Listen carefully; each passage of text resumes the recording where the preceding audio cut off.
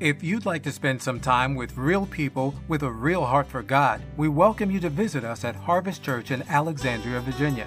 Our Sunday morning services are held at 10:30, and our Family Night Fellowship takes place on Wednesday at 7 p.m. Come experience God's awesome, life-changing power as we worship in His presence, fellowship with one another, commit to discipleship, and share God's love through evangelism. For more information or directions, visit harvestnova.com. That's harvestnova.com. A few months ago, I was contemplating what to minister on at the beginning of this new year. And the Lord brought the word unprecedented to my mind. And so today we're beginning a new sermon series entitled Unprecedented. As I thought about the series, the focus would be, I felt, on the unprecedented things God would do in 2023 and beyond, particularly in our church. And that's still the focus of the series I'm beginning today. As I thought about it, I thought I would begin today by recounting some of the things we are seeing in these unprecedented times, things we thought we'd never see, like a mob storming the U.S. Capitol, like people choosing, so to speak, to identify as a different gender than the one they were born with, like things like the lingering effects of a worldwide pandemic. Certainly these are unprecedented times, but then I came across a blog that provided some additional perspective on the notion of living in unprecedented times. The blog made the point that really all times are unprecedented. It shared a quote by G.K. Chesterton, who said, "With every step of our lives, we enter into the middle of some story which we are certain to misunderstand." That's true, isn't it? Think about the unprecedented events our world has seen in a little more than 100 years.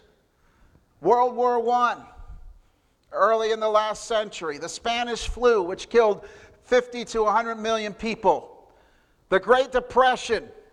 World War II, Watergate scandal, bringing down a president. And the events of September 11th, 2001, all unprecedented. Every age, every decade, every year, every month, every day, and even every minute is unprecedented. Reminds me of a man who, when told to act his age, replied, "I don't know how to do that. I've never been this age before." You can use that when someone tells you to act your age. As unprecedented as the time we live in may seem, there will be more unprecedented times ahead. Now that thought may be a bit chilling because we tend to largely view the unprecedented in a negative way. But I believe God wants to do some unprecedented things in our world, in our communities, in our church, in our homes, and in our lives. And that's a positive, to say the least. Amen? I want to share with you today, as we begin this series, from Isaiah chapter 43, verses 16 through 21. Isaiah 43, verses 16 through 21. This is what the Lord says: "He who made a way through the sea, a path through the mighty waters, who drew out the chariots and horses, the army and reinforcements together, and they lay there never to rise again, extinguished, snuffed out like a wick. Forget the former things, do not dwell on the past. See, I am doing a new thing. Now it springs up, do you not perceive it? I am making a way in the desert and streams in the wasteland. The wild animals honor me, the jackals and the owls, because I provide water in the desert and streams in the wasteland, to give drink to my people, my chosen, the people I formed for myself, that they may proclaim my praise." May the Lord add His blessing to the reading of His holy word. The title of this first message in this sermon series is A New Thing. A new thing, and it's taken from verse 19 of this passage. I believe God is still doing new things today, church. Now, when I talk about God doing something that's unprecedented or new, I am not saying, hear me this morning, I am not saying that I have or anyone else has some sort of new revelation in addition to or superior to God's written word. We need to understand that God's word is the final authority. Amen? Any proclamation, any so-called revelation that does not align with the written word of God is not from God. Period. We understand that. But that doesn't mean that God's word is some sort of dead letter, or that God has become inactive or passive. Far from it. God is a God of the now. I'll say that again, in case you didn't hear me. God is a God of the now. His word is not some dusty book on a shelf, not some dead letter, as I said, but it is living and active. And God is living and active in our world in the now. He is still moving and still doing the unprecedented in our world. But we are often too spiritually dull or apathetic to realize it and take part in it. In today's passage, written by the prophet Isaiah and projecting into the future to the time of Judah's Babylonian captivity, God tells his people that he is going to do something new and that they need to be ready for it.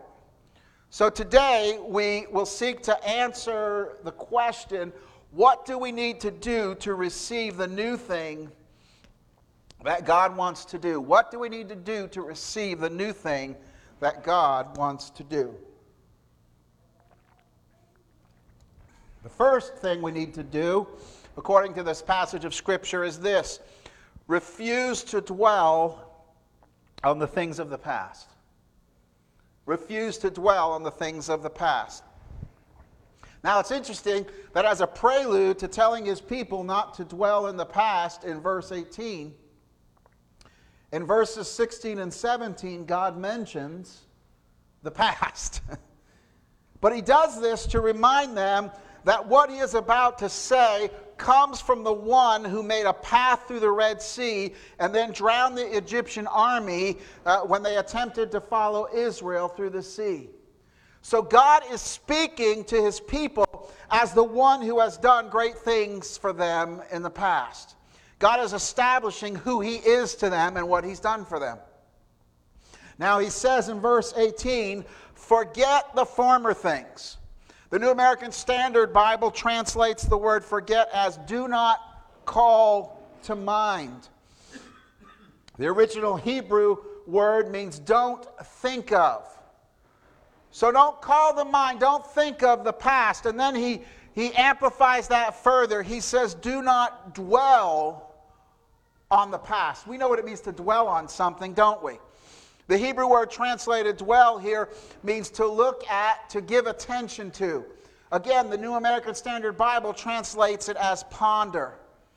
So the God who delivered his people in the past, in essence, tells them now, don't let your present circumstances cause you to focus on the past and think of them longingly as, the good old days. Don't, in other words, conclude that your best days are behind you. It's easy to do that sometimes, isn't it? We go through trouble, we go through difficulty. Boy, I remember when things were easier. I remember when things were better. Why does life have to be such a struggle? Because it's life, that's why. Don't romanticize the past. Don't dwell on the past. You see, Philippians 3, verses 13 and 14, Paul the Apostle said this, one thing I do, forgetting what is behind and straining toward what is ahead, I press on toward the goal to win the prize for which God has called me heavenward in Christ Jesus. Forgetting what is behind. That's hard to do, isn't it? To let go of the past, to not dwell on it. I struggle with it. I don't know about you. Dwelling on the past, dwelling on things that have taken place before. President Harry S. Truman said this. He said, "Men who live in the past remind me of a toy I'm sure all of you have seen. The toy is a small wooden bird called the flugy bird." Now, I'm too young to remember this, but I don't know if some of you here remember this. But he said, "Around the flugy bird's neck is a label reading, 'I fly backwards. I don't care where I'm going, I just want to see where I've been.'" That's like some people, isn't it? They're not really too focused on where they're going. They just remember the good old days or the bad old days or whatever the old days were. Dwelling on the past. Another quote, Dr. Warren W. Wiersbe said this, "Do not say, 'Why were the former days better than these?' You do not move ahead by constantly looking in a rearview mirror. The past is a rudder to guide you, not an anchor to drag you. We must learn from the past, but not live in the past." We must learn from the past, but not live in the past. Pastor Tim, what are you trying to say this morning? Well, I want to boil it down to 3 truths. Number 1, you cannot depend on past victories to sustain you. You cannot depend on past victories to sustain you. Oh, remember back when? Remember when this happened and God did this? Yes, that's wonderful. But what about now? Secondly, you cannot allow past failures to define you. You see, the past, whether positive or negative, or is probably true for most of us, a mix of both, is not something we should be dwelling on. And many times we live through failures in life, and the enemy of our souls, the accuser of our souls, he'll come and point out what you've done wrong and how you've sinned and how you've fallen short and what you've done. And we get that locked into our mind and we fixate on it and we think, I can never be successful for God. I can never be a victorious Christian because of my past, because I failed here, because I've had this habit or this difficulty. And we allow the failures of our past to define us. Say, this is where I am. This is who I am. And I hear about Christians living in victory, but that can never be me because of my failures and my shortcomings in the past. Don't let your past failures define you today. Amen? Amen. Thirdly, you can't live on yesterday's faith. I can look back on times in my life when my faith was high and I just saw God. I've shared many times how God did a financial miracle for our church, and I don't know that my faith's ever been higher than that. Man, it was just such a wonderful time. We had a financial need, and about halfway through it, God had started to meet it, and I had, and it's not due to me, but I had such great faith. I told the people, I said, we're about halfway through a miracle. I was so confident that God was going to complete it. I said, we're about halfway through the miracle, and I'm going to share it with you when God completes it. And He did, and I did. Amen. Because faith was high. You ever have times like that? You just know God speaks a word, and God begins to act, man, your faith is high. And then time passes, and new trials come, and your faith doesn't seem to always be at the level it was back then. You can't live on yesterday's faith. Lord, I need faith to deal with the trials of today. And how many times do we, have those past experiences, those spiritual highs, those victories when we've had, as I said, a high level of faith, and then we come to the present, man, and it's just like it's nowhere to be found. We can't live on yesterday's faith. So you cannot depend on past victories to sustain you. You cannot allow past failures to define you. And you can't live on yesterday's faith. That's why God says to them, don't remember the past. Don't dwell on the past. Yeah, the past is there. There are lessons we can learn. There are things that can help us as we move forward. But if our focus is on the past, we're going to be ill-equipped to deal with the present. It's like the illustration I've used, when they teach you how to drive, they teach you there's a blind spot in your side view mirror, right? So when you're going to switch lanes, if you're going to switch to the left, you have to take a quick glance back. But notice it's a quick glance. Because if you stare too long at where you've been, you won't like where you're going to end up, right? So you can't dwell on that. It's the same in our Christian life. We can't be focused on the past. Some of you are here today or watching online, and you want to be victorious. You want to move forward in God, but you just have all this baggage from the past. And can I tell you, God doesn't want you to be chained down to that baggage. God does not want you to be held back, whether it's past victories or past defeats. Whether it's past triumphs or past failures, God doesn't want you to be bogged down by that. This is a new day. This is a time to move forward. And God said, even the God who made a path through the Red Sea and caused Israel to have victory over his enemies, said, don't dwell on the past. My prayer today is if your past is holding you back, or if you're tending to dwell on the past, that God can set you free from that. And say, this is a new day. Hallelujah. What's the second thing we need to do to receive what God's, the new thing that God wants to do? It's number 2, to seek to perceive what God is doing in the present. Seek to perceive what God is doing in the present. He talks about a new thing. We've taken the title of our message from that. He says in verse 19, see, I am doing a new thing. Notice this is in present tense. And it was in present tense when Isaiah wrote it, and it's still present tense today. God is doing, present tense, something new, something unprecedented. And Isaiah was prophesying, he was prophesying several hundred years into the future when the people of Judah, the southern kingdom of Israel, would be in captivity in the land of Babylon.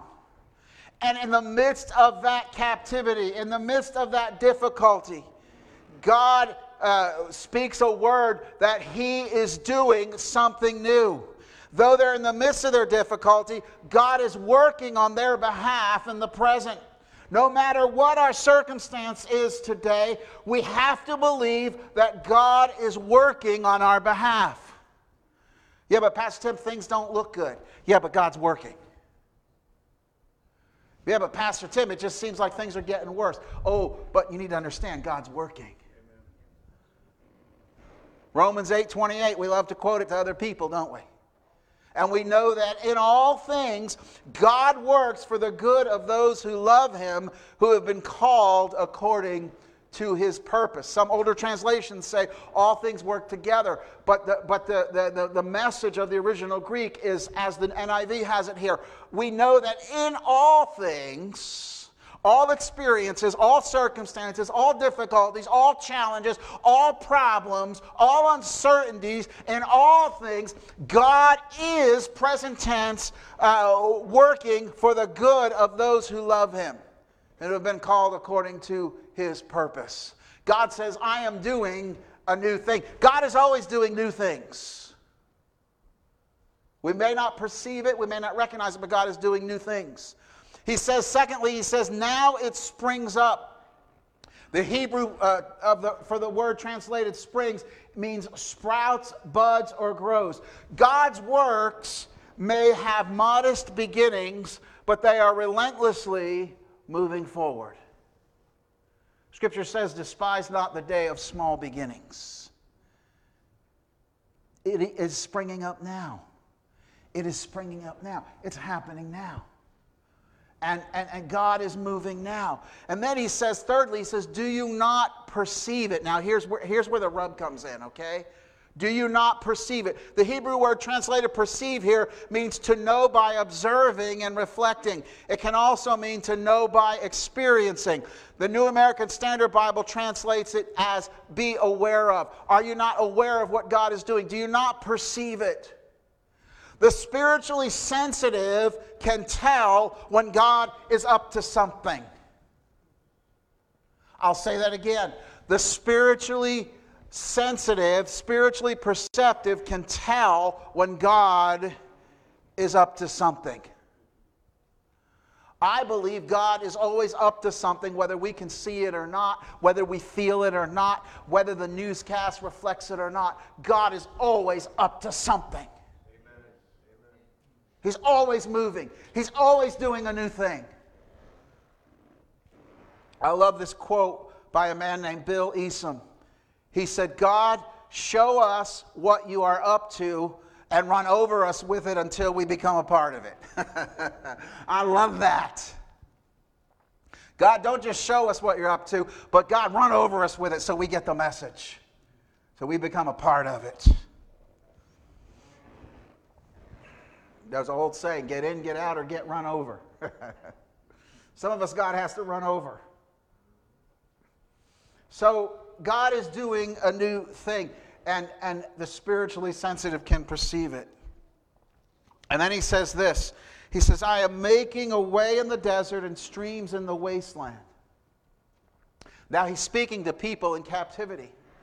And after having recalled what he did for the children of Israel when he made a way through the sea, and the Old Testament tells us that he provided water in the wasteland, in the desert. He says here, I'm making a way in the desert and streams in the wasteland. The same God who made a path through the Red Sea would now make a path through the desert.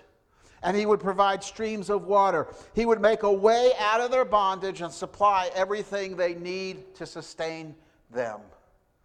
And the next two verses, verses 20 and 21, say that this would cause even the wild animals to give God praise for what he is doing. Unprecedented. God is up to something new. God is up to something new. I think it's easy to see that God is up to something new in these unprecedented times in which we live. Right now. Vivian already mentioned, and you know about the overturning of the Roe v. Wade decision, which erroneously found some right to abortion in our Constitution. And you know, that was 50 years ago. And we thought we'd never see the end of that. Come on, let's be honest. We thought we'd never see an end of that. And God brought an end to it. Hallelujah. Hallelujah. Unprecedented. On January 2nd, most of you know, if you're sports fans, you know, and even if you're not, you probably know you've heard the name Damar Hamlin. Have you heard that name? Young 24-year-old defensive back for the Buffalo Bills made a tackle. The runner's helmet hit him in the chest. He made a tackle. He stood up for a few seconds and fell back down on the ground.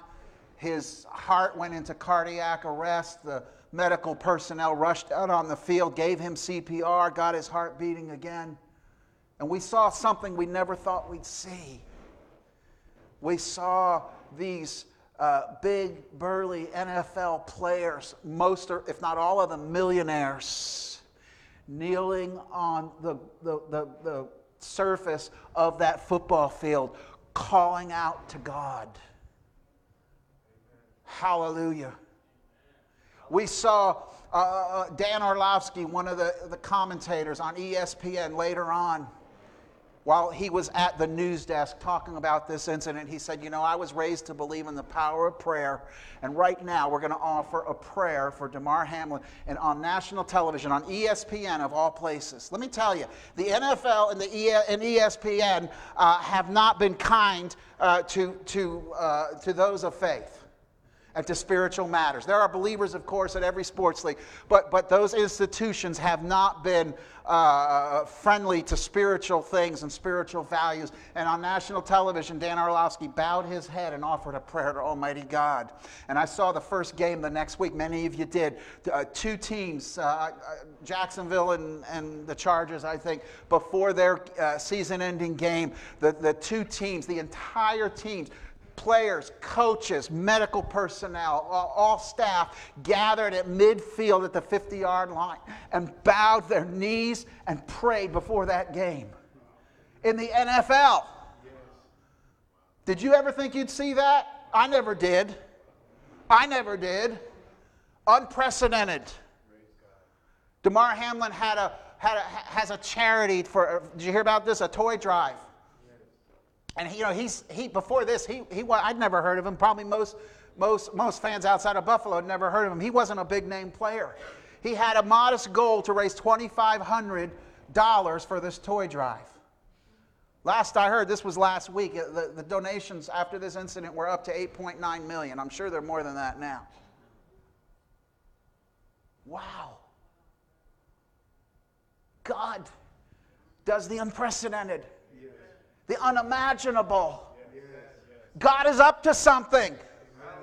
And He will use the godless institutions of this world to bend to His will to do what He wants to do. Hallelujah. Glory to God. Something else that amazed me, and this you may, after talking about that, you may think, well, Pastor Tim, this isn't much.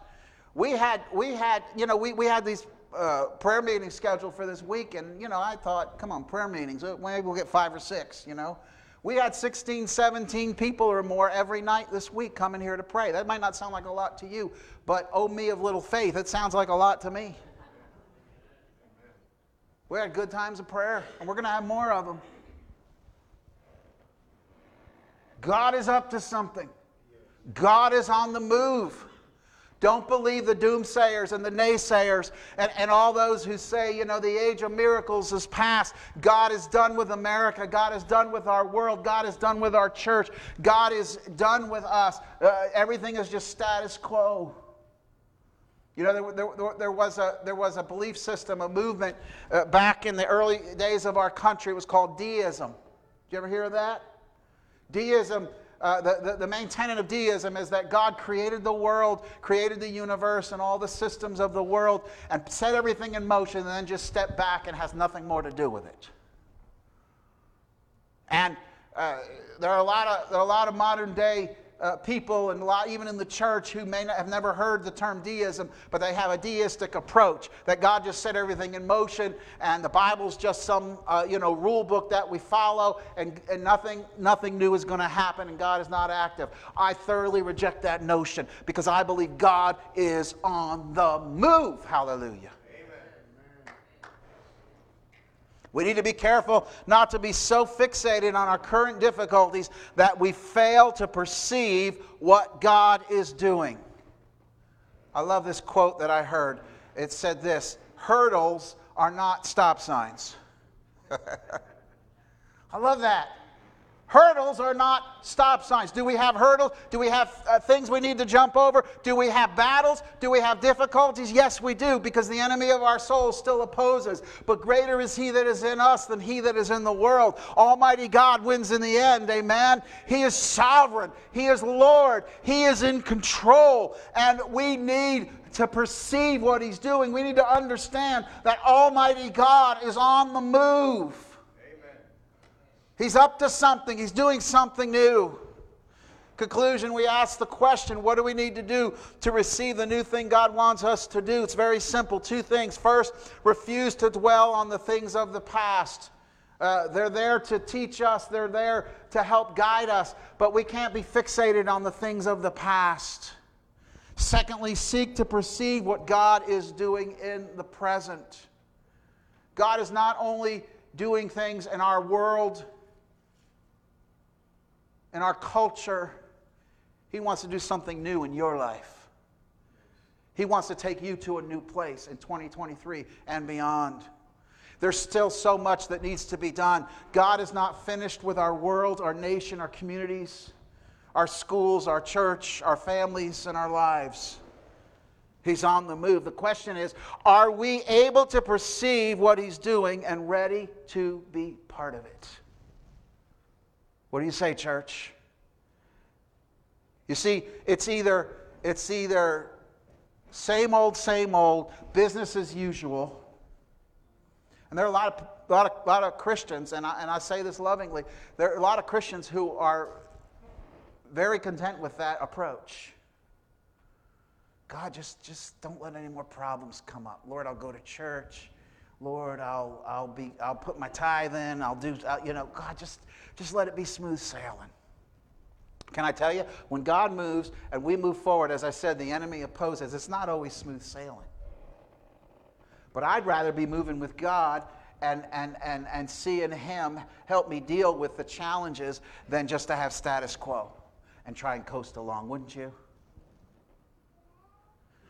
If we need to understand the status quo will not cut it. So this morning, let's rededicate ourselves to moving with God.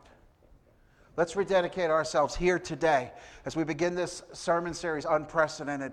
Let's believe God for some unprecedented things. I like what Vivian said. 123 babies' lives were spared, but we're believing for more this year. It's going to be more unprecedented. I'm thankful for the lives that have been touched here in this church, but I'm believing for more. I'm believing for these pews to be filled once again. I'm believing for revival to break out in this place.